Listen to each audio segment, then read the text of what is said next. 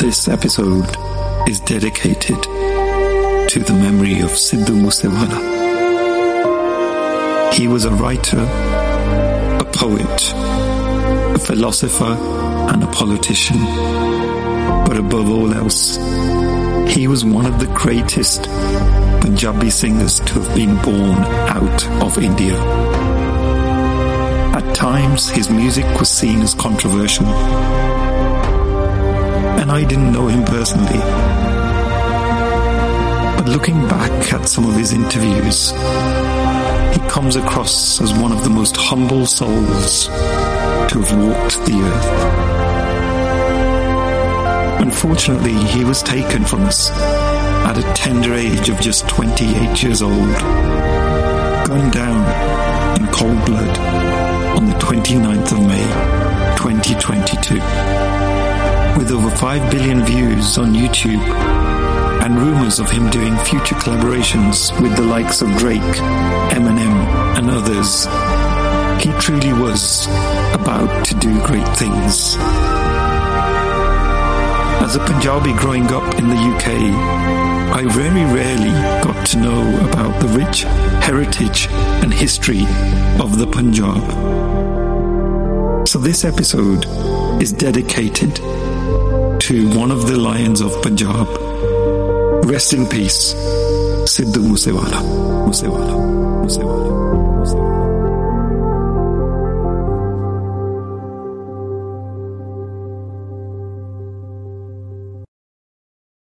Hey folks, thank you for joining us for another episode of the Superpower School podcast. I'm your host, Paddy Dander, and today I have a guest that I've been trying to get on the podcast for about a year. We've been exchanging messages in the background, and we finally made it happen. I have to say, out of every single episode that I've ever recorded, this is the one that I've been looking forward to the most.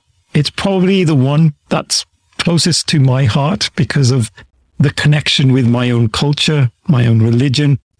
And it's an episode that I'd love my kids to listen to because I think they're going to discover a lot about their history.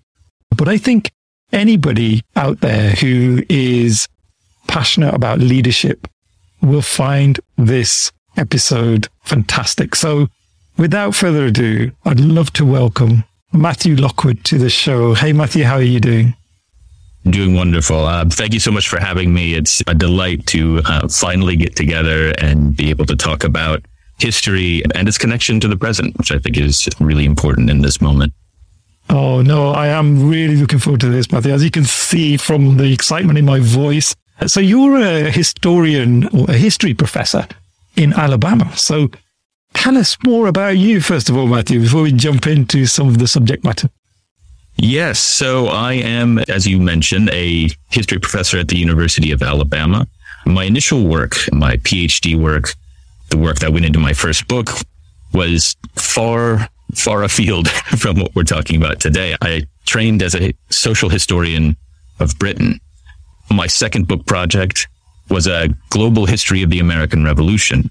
So what I was really interested in was what was going on across the world in this moment, this world historical event, which usually gets talked about in a strictly national way, a domestic way in America. And I wanted to know about what was happening elsewhere. And this led me to a lot of places. I researched and wrote about China and Russia and South America, but also to South Asia. And I talked about India and what was happening during the American Revolution in India. And a lot was going on. And this opened up a new world for me. I, as I said, was trained as a British historian in a sort of very domestic sense. I focused on social history. And in this second project, I started really thinking about global connections and becoming increasingly interested in South Asian history. And this led me, of course, to Ranjit Singh. Wow. Ranjit Singh, or I guess the way my parents brought me up when we used to refer to him, was Maharaja Ranjit Singh. Yes. And I have to say, as I was growing up, my parents would tell me a lot about this great figure, but it almost felt like a fantasy. It felt like he was someone that perhaps wasn't even real because of the legendary status that my parents used to give him. And I've never really read anything academic about him. I've never spent the time or the effort to do that, which I think is a real shame. And to see that someone like yourself has studied his life and brought his name into the mainstream is absolutely amazing. So just for the benefit of the listeners, there was a poll that was done a few years ago that you were instrumental in putting forward Maharaja Ranjit Singh for. And would you like to just tell us the story behind that? And what was the poll for? I mean, why should people care about Ranjit Singh? That's an excellent question. So this a couple of years ago, BBC History magazine reached out. I had written a couple pieces for them before, and they were preparing a featured article on great leaders in world history. And I think there were 20 historians. They were going to ask each to nominate a great leader in world history and write up a short article describing their life, but also why this person might be considered a great leader or perhaps the greatest leader in world history. When I agreed to write the article, I didn't know that it was then going to be put to a poll. The magazine was going to put out a public poll to allow readers and others to vote for who they thought the greatest leader in world history was amongst those 20 nominees, each chosen by a different historian. For me, when I was first approached about this article, the choice was obvious. I assumed that many of the familiar figures would appear.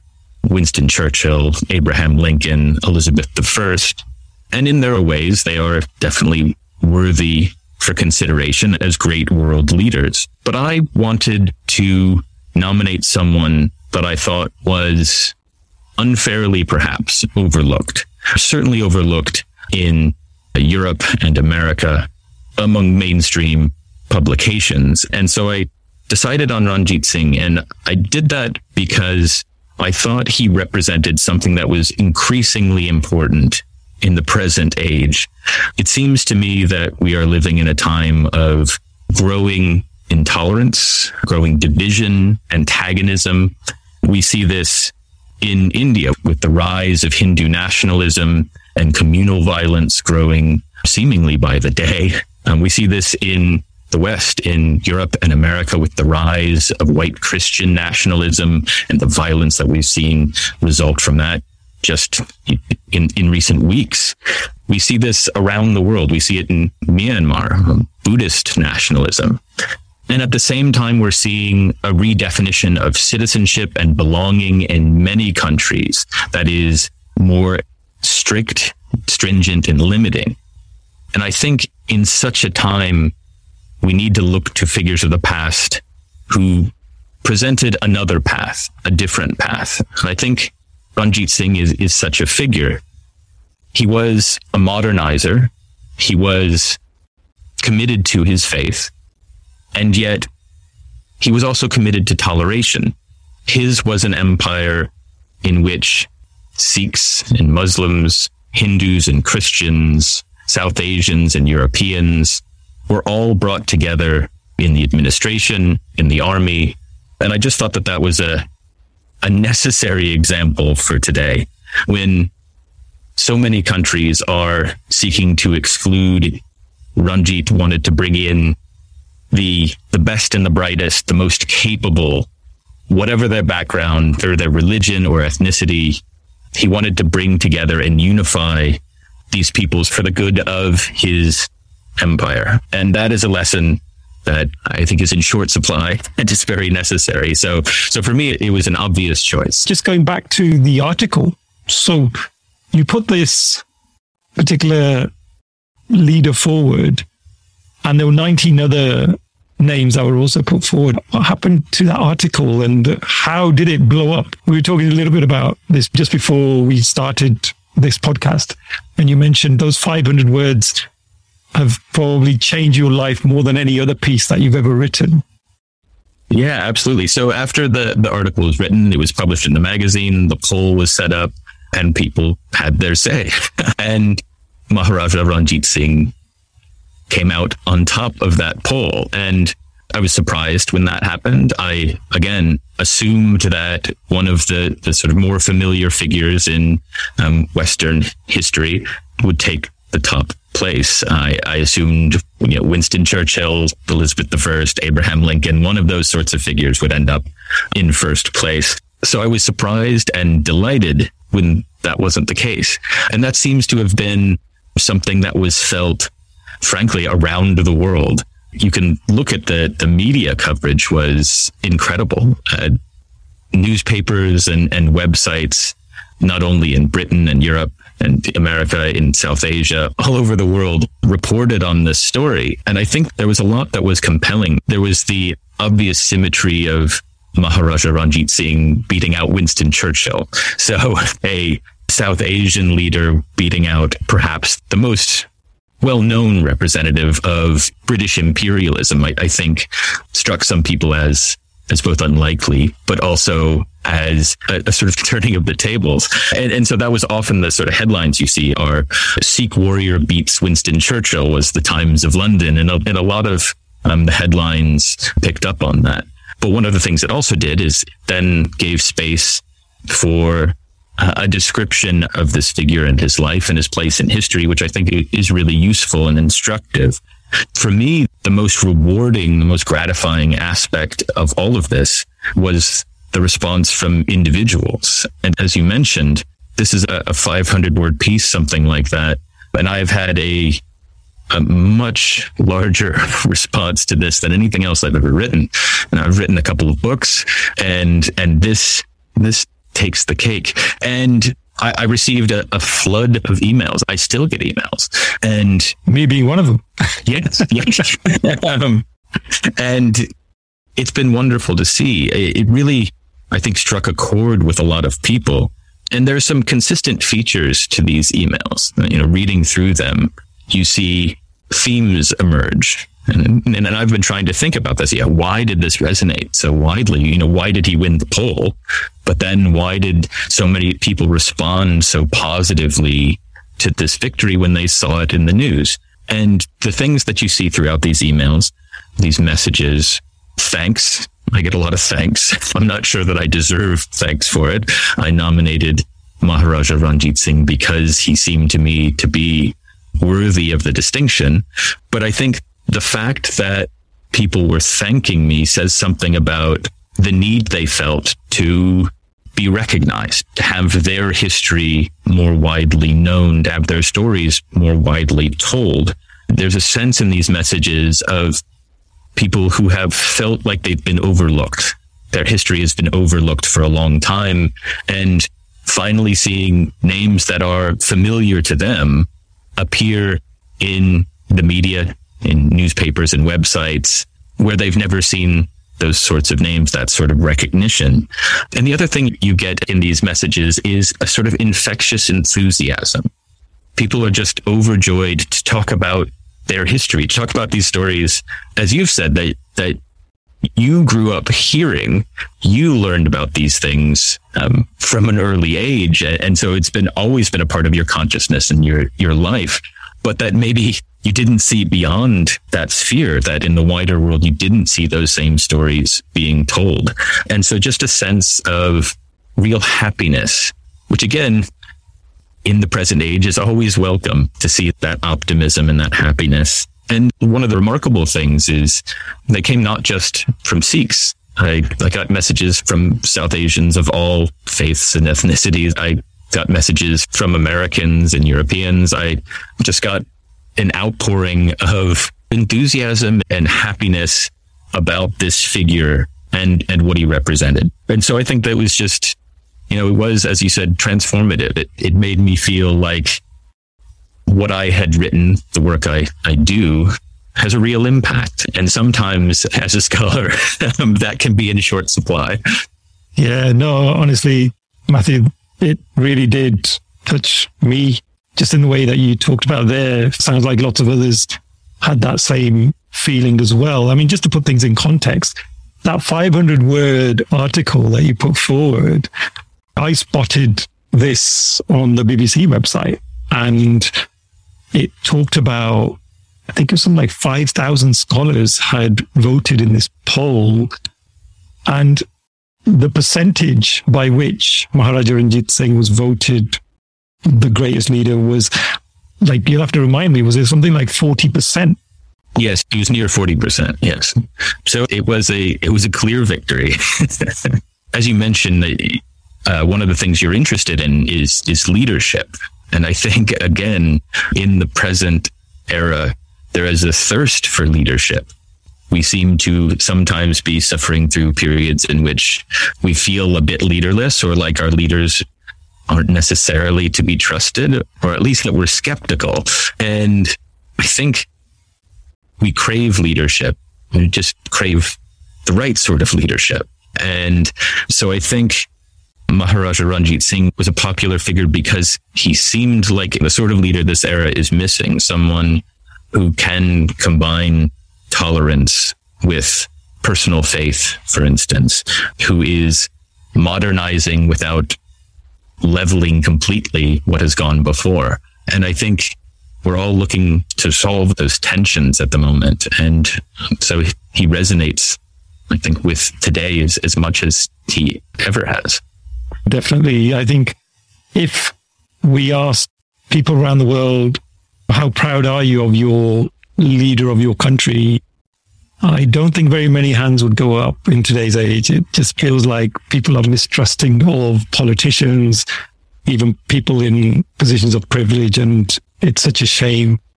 So I think let's just paint the picture for the listeners. When did Maharaja Ranjit Singh come into the world, and what were times like back then? Because again, I've certainly been told about Sikh history and the hardship that people were going through at that time, and how different religions were really at battle with one another. It'd be great to understand the situation and the scenario in which Maharaja Ranjit Singh was almost thrust upon into the world, into this position. Yeah, so he was born in a difficult time, and perhaps a unlikely time for a sort of world leader to emerge, or perhaps great world leaders require difficult times to reach that status. So he was born in 1780, in a time in which the Punjab was riven with divisions. It was fractured into a number of smaller states, often divided by religion, Muslim and Hindu states, just little petty kingdoms is perhaps the best way of putting it. There's no sense at the time he's born that anything like the Sikh empire that he eventually creates is coming or is even likely to come. And his personal life was difficult too. He famously lost an eye to smallpox. And so it was not an easy time to be the ruler of one of these smaller kingdoms. And eventually he began to unite the Punjab under his rule. In part, this was through some canny alliances, including marriages, and in part through conquest. And so by the time he's 17, he's becoming a figure who is, at least in the region, increasingly well known. He builds up the Sikh army, and by 1802, he really begins to consolidate his control of the Punjab, taking Amritsar in 1802 at the age of 22. And so he comes to power as a very young man and in a difficult time. This is a time in which there are a number of empires, a number of powers in the region, all jostling for control, for expansion. And Maharaja Ranjit Singh's Sikh empire is one of them, and not on the face of it the most powerful. To the northwest, he has Afghan forces expanding and raiding into Punjab. To the south and east, he has the remnants of the Mughal Empire and, of course, the expanding British Empire. And so it's a difficult time. It's a time in which good leadership is necessary, in which good governance is necessary. And one of the things that allows him to expand and consolidate this territory so effectively is his toleration, is his willingness to absorb the knowledge and the lessons and the skills of a variety of groups, ethnicities, religions. It's really interesting. His foreign minister is a Muslim. His finance minister is a Hindu. He has army officers who are Sikhs, Muslims, Hindus, Poles, Russians, Spaniards, Britons eventually. At first, he keeps the British at arm's length, which, probably the right idea. Germans, Americans, there's an American from, I believe it's from Pennsylvania, who ends up becoming an officer in the Sikh Empire. And so he's willing to attract the best and the brightest, whoever they are, from wherever they come. He's a modernizer. He knows there are lessons to be learned from other peoples, and he's happy to incorporate them. And he does this without sort of selling out his own authentic self, his own background, his own history, his own religion. But he is able to balance these in such a way that is remarkable and encouraging. I think we tend to think that tolerance, acceptance, those sorts of things are something that is required but can cause problems. That we have all these debates about immigration, for instance, and it's always about managing the problems of immigration instead of focusing on, for instance, the benefits. And this is something that Ranjit, I think, realized, was that attracting the best and the brightest had real benefits instead of drawbacks and problems. And so, again, it's one of the reasons why he's such a wonderful figure, is that it's all of these great qualities that are the source of his success, the source of his power, rather than just a sort of add-on or an addition. They are, I think, key. Oh, that's fascinating. See, I had no idea that he had actually brought in some of the Europeans, and you mentioned there about the Russians, into his closest set of people that his leadership team around him. I definitely heard about him bringing in different religions, such as Hindus and Muslims. But that's really interesting to hear that he actually went beyond India and looked, to other countries and really had this diverse group of people. I had no idea. Yeah, so he's looking around him even as a young man, and seeing the world changing. And instead of, simply sort of holding on to what he knows, he incorporates what he knows and what's familiar with what others have to offer. And I think it's such a wonderful story for that reason, that, his success is based on these values that I think we all hold dear, and we all, to some degree or another, feel like may be eroding in the present. And so it's a wonderful lesson. And just again, to put it into context, I mean, the Punjab at that time was flourishing. It's probably the biggest it's ever been in terms of the size of the region, and probably the biggest it's ever going to be. If we think about just how much land was the makeup of Punjab, it went all the way from India through what now we know as Pakistan, but through to Afghanistan. I mean, again, could you put that into context for us? Just how big was it? Yes, it's massive. It's incorporating much of northwestern India, much of Pakistan, as you say. His capital was in Pakistan, and what is today Pakistan, and into Afghanistan. As I mentioned, this is an era in which Afghan rulers are increasingly powerful and aggressive, raiding down into the Punjab, and not just a massive state, but one that is flourishing in many respects. And, the most famous is probably militarily. He reforms the army and makes the Sikh Empire a real world power on the back of that army. But it's also it's a period of cultural flourishing, of artistic flourishing. He is funding and financing and supporting religion and the arts, and not just his own religion. He does rebuild the Golden Temple, I think, is famously, which was almost in ruins at the time because of all of these conflicts. But he's also sponsoring and helping to fund the construction of other religious sites, Hindu temples, for instance. And he visits these religious sites too. Again, it is remarkable. His empire is a multi-ethnic, multi-faith empire.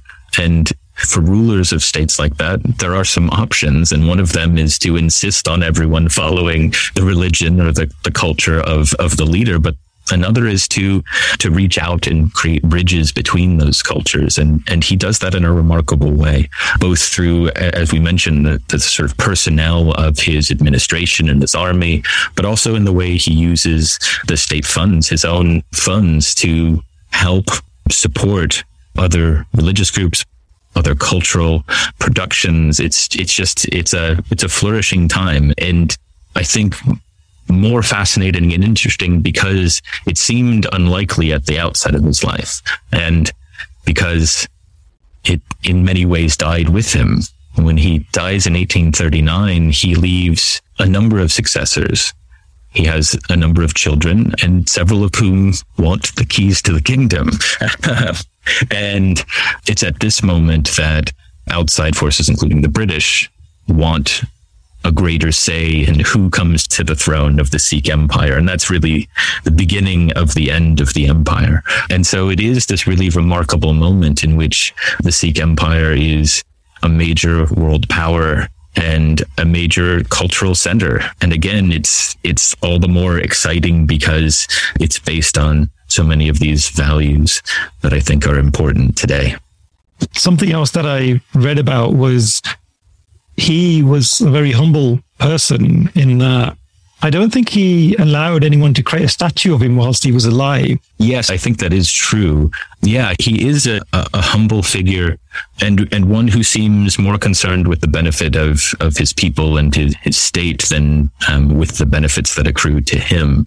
When the British were, I'm trying to use my words carefully, but when they invaded India eventually to start to take control, from what I read, the British felt that they couldn't defeat him at that time. And so they created a pact with him to promise not to intervene in his business.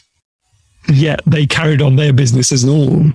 Yes, they even recruited his support against the Afghans, who were causing troubles not just for the Sikh Empire, but also for the British in their Indian territories. And so they required this alliance with the Sikh Empire that was in many ways mutually beneficial at the time.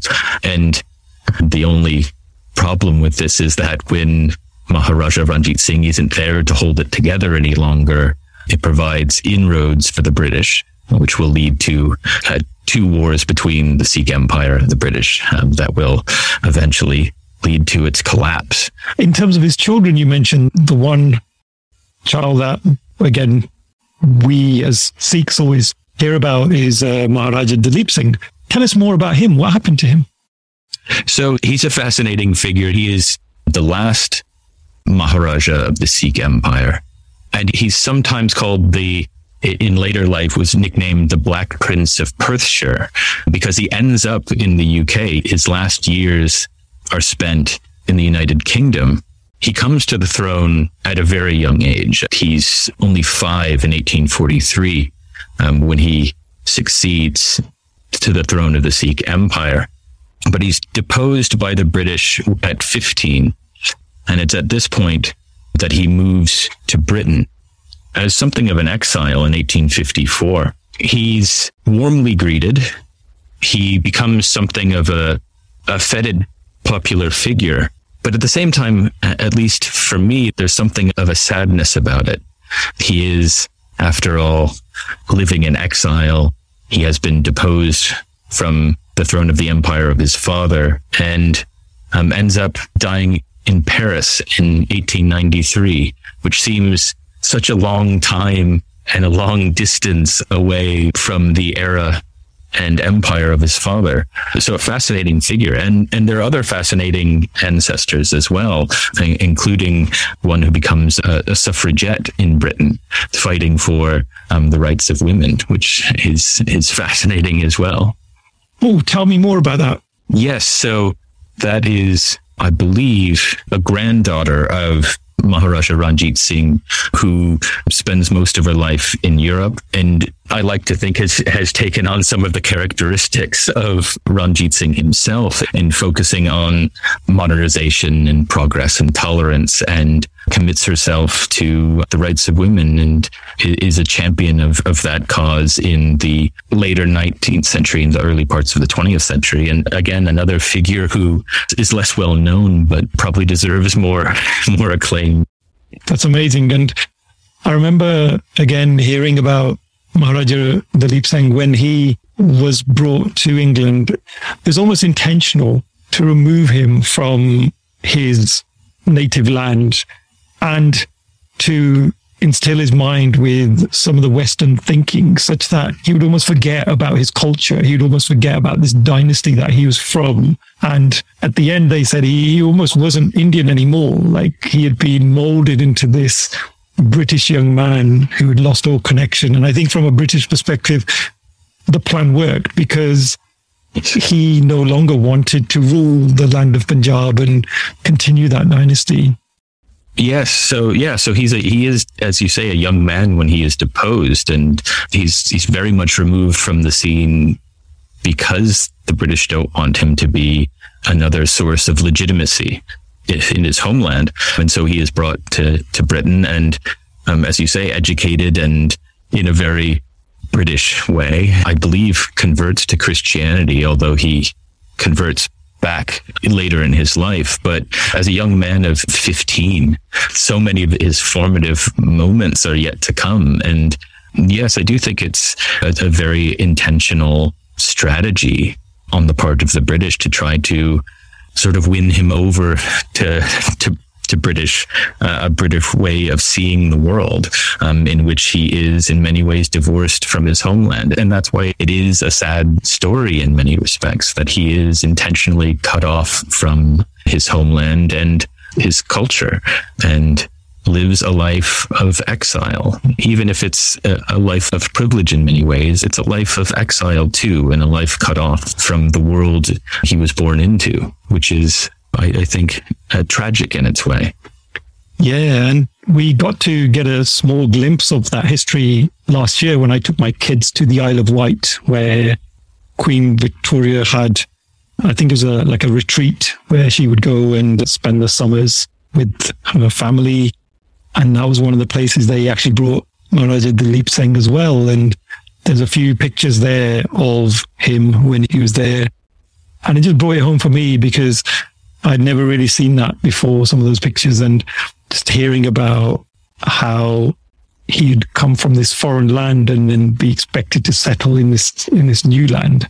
Again, for my kids, it was fantastic. They're very young at the moment, but they were like, "Dad, he's an Indian." And I was like, "Yes, look, he's Indian and he's Punjabi." And so they really were curious to know more about him. Yeah, and it's a difficult time, I think, in particular, to be in exile from South Asia in Britain. There aren't that many South Asians in Britain at the time. There are some notable exceptions, but it must have been a very lonely experience, especially for a 15-year-old to arrive, to be forced off the throne and sent to a strange country, and to be educated from then on in a very different way, brought before the Queen, as you mentioned. Just, it must have been both a whirlwind, but also very dislocating. It must have been something that was very difficult to come to terms with, and difficult to sort of figure out one's place in the world and one's identity when you've been wrenched out of one culture and one history and placed in another, sort of on your own. That's very difficult. And talking about things being wrenched, I look at some of the treasures that were brought over from India. The Kohinoor diamond is seen as one of the most famous, which was, I think, taken from Maharaja Ranjit Singh, and lots of other treasures. I mean, do you have any views on any of those treasures? Because Maharaja Ranjit Singh had phenomenal wealth, and some of the items that I've seen just on pictures just blow you away. I mean, even his throne and his chair was just something out of this world. Yeah. So as I mentioned, this is a time of artistic flourishing as well. And you can see that in some of the objects that remain from his reign. The diamond you mentioned, yes, it was in his possession and is now part of the British crown jewels. And I think there, some symbolism there, to be sure. And his throne is, I believe, in the Victoria and Albert Museum.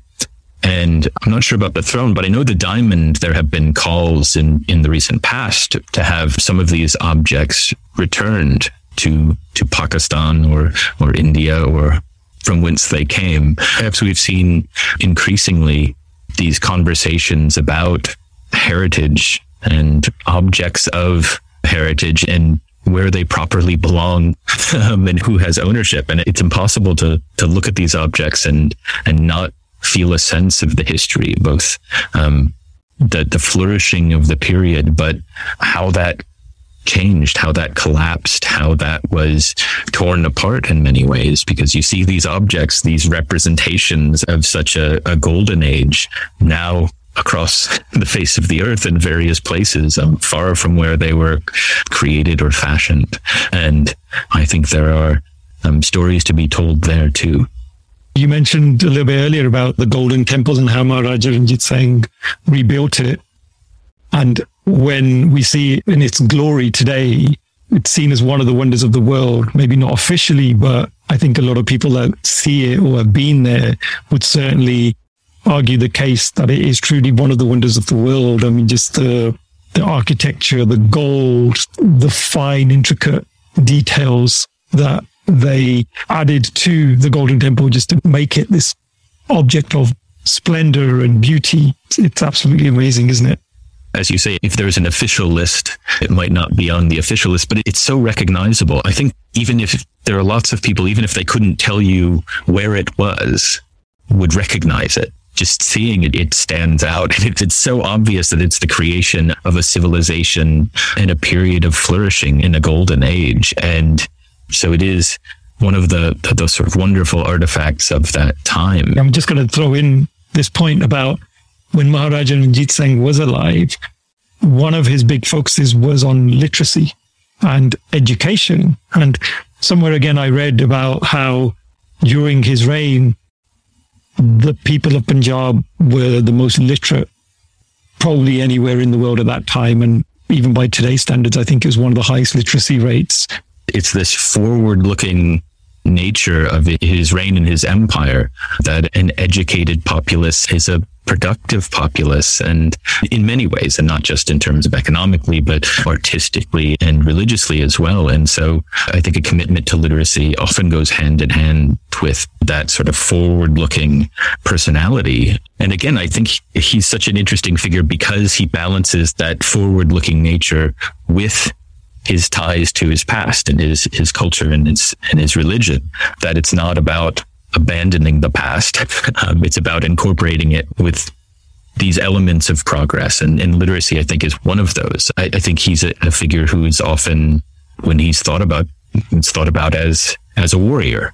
And rightfully so. I mean, he does, carve out this massive empire, but he's so much more than that. And I think literacy is one of those things that really brings that to the fore.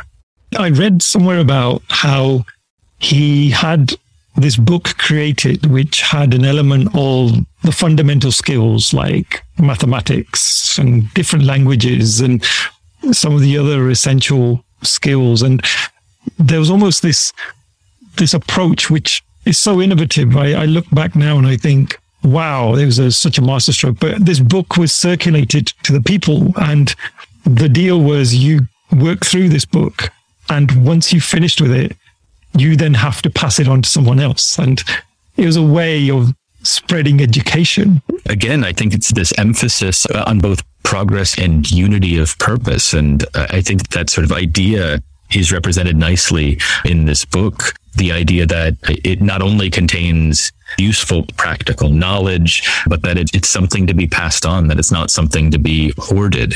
That's also something that civilizations sometimes struggle with, restricting knowledge. Who has access to knowledge? Knowledge is power, after all. And so there are always tendencies to want to restrict knowledge, to limit who has knowledge and who has education. And this is an example of I think the better tendency to think that the more knowledge, the better, the more education, the better. Education and knowledge, when it's broadly spread, leads to flourishing societies. And I think, again, this is an example of that working in exactly that manner. Even if I look back to current times, we can see that women really have struggled to earn their right at the table. Think about voting in the UK. Is it the 60s or so was when women finally got to vote here in the UK. And I'm pretty sure in lots of other modern societies, they've had similar struggles. Even today in India, women struggled to get education. Yet here was the leader of the land advocating education is important for all, and really brought it to everybody in a way in which I don't think I've seen anyone do it in that way before. And again, how forward thinking was that? Because in today's world, we're still struggling with those issues, aren't we?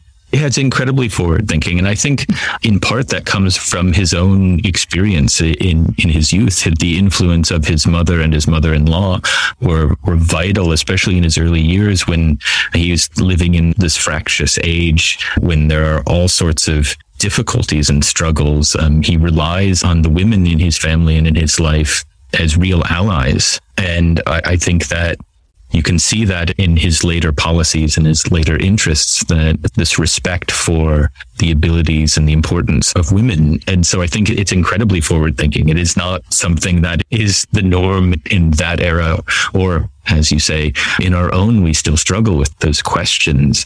Honestly, Matthew, I could go and talk to you all day. It's such a fascinating topic. And as I mentioned at the start of the episode, one very close to my heart. And I really just want to thank you from the bottom of my heart, actually, for bringing this to the forefront and being able to have a talk about it now. Me and you having this discussion was all because of the work that you did to bring this to the masses. And I know at the time you probably didn't know that this was all going to happen, but it was amazing of you to take this particular person in history and to write about them. It's because you're passionate about this topic, struck a chord with yourself, and I'm sure it's going to strike a chord with others as well. How can people find out more? If anyone wants to know more about Maharaja Ranjit Singh, are there any particular resources that you would recommend? Oh, there are wonderful biographies of Maharaja Ranjit Singh, and I think looking to those would be a first step for someone who wants to get more in depth. They can look to the articles I've written for the BBC history magazines, the companion piece for the poll, the greatest leaders in world history. But the response was so great to the initial 500-word piece that they asked me to write one that was a little bit longer. For someone who just wants to dive in a little bit, they can look for that article. And then there are wonderful resources. I think there was a biography published just a year or two ago, I think, seizing on the interest in Maharaja Ranjit Singh in this moment. And so there are plenty of resources out there, and I absolutely encourage people to read more. I think they will be fascinated and come away with not only a greater understanding of the past, but hopefully a different outlook on the present too. Wow, fantastic. I personally will be going off and reading your article, the more in-depth one as well. That's one I did miss, so I'm going to go check that out. But it'd be great for you to leave us with a few final words, just in terms of what are you up to in the future? What are some of the things you're doing? I was wishing deep down there you were going to tell me that you're currently writing this new book about Maharaja Ranjit Singh. Maybe that's something in the future, but what are you up to? So I'm currently writing a book on the place of refugees and exiles in British history from ancient times to the present, from Constantine to climate change. And so I'm really looking at the ways in which refugees and exiles have contributed to British history, how they got there, what they thought of Britain, what their experience was, and how the British regarded exiles and refugees and how that changed over time. And so I'm looking at individuals and groups from around the world and trying to trace, again, some of those global connections and bring individuals and peoples who are less well known or overlooked in Britain and America to the forefront again in a similar way. So that's what I'm working on at the moment. It should be published in the fall of 2023. So definitely look out for that. Oh, fantastic. We'll have to do another episode when you're ready with that, because that's another fascinating topic and very obviously topical at the moment because of the conflicts that we're seeing around the world, especially the Ukraine-Russia conflict. I'm sure in years to come, some of those people that have been displaced, they're going to be in a similar situation where they've embedded themselves into other regions and really had an impact on the culture around them. So, yeah. Yes, absolutely. It is very much a story of the moment. Well, Matthew, thank you so much. And as I said, I do want to thank you from the bottom of my heart. I've certainly learned a lot just during this episode. And I'm sure others that are listening will be blown away by some of those insights that you provided. So thank you so much. Thank you for having me. It's been a pleasure.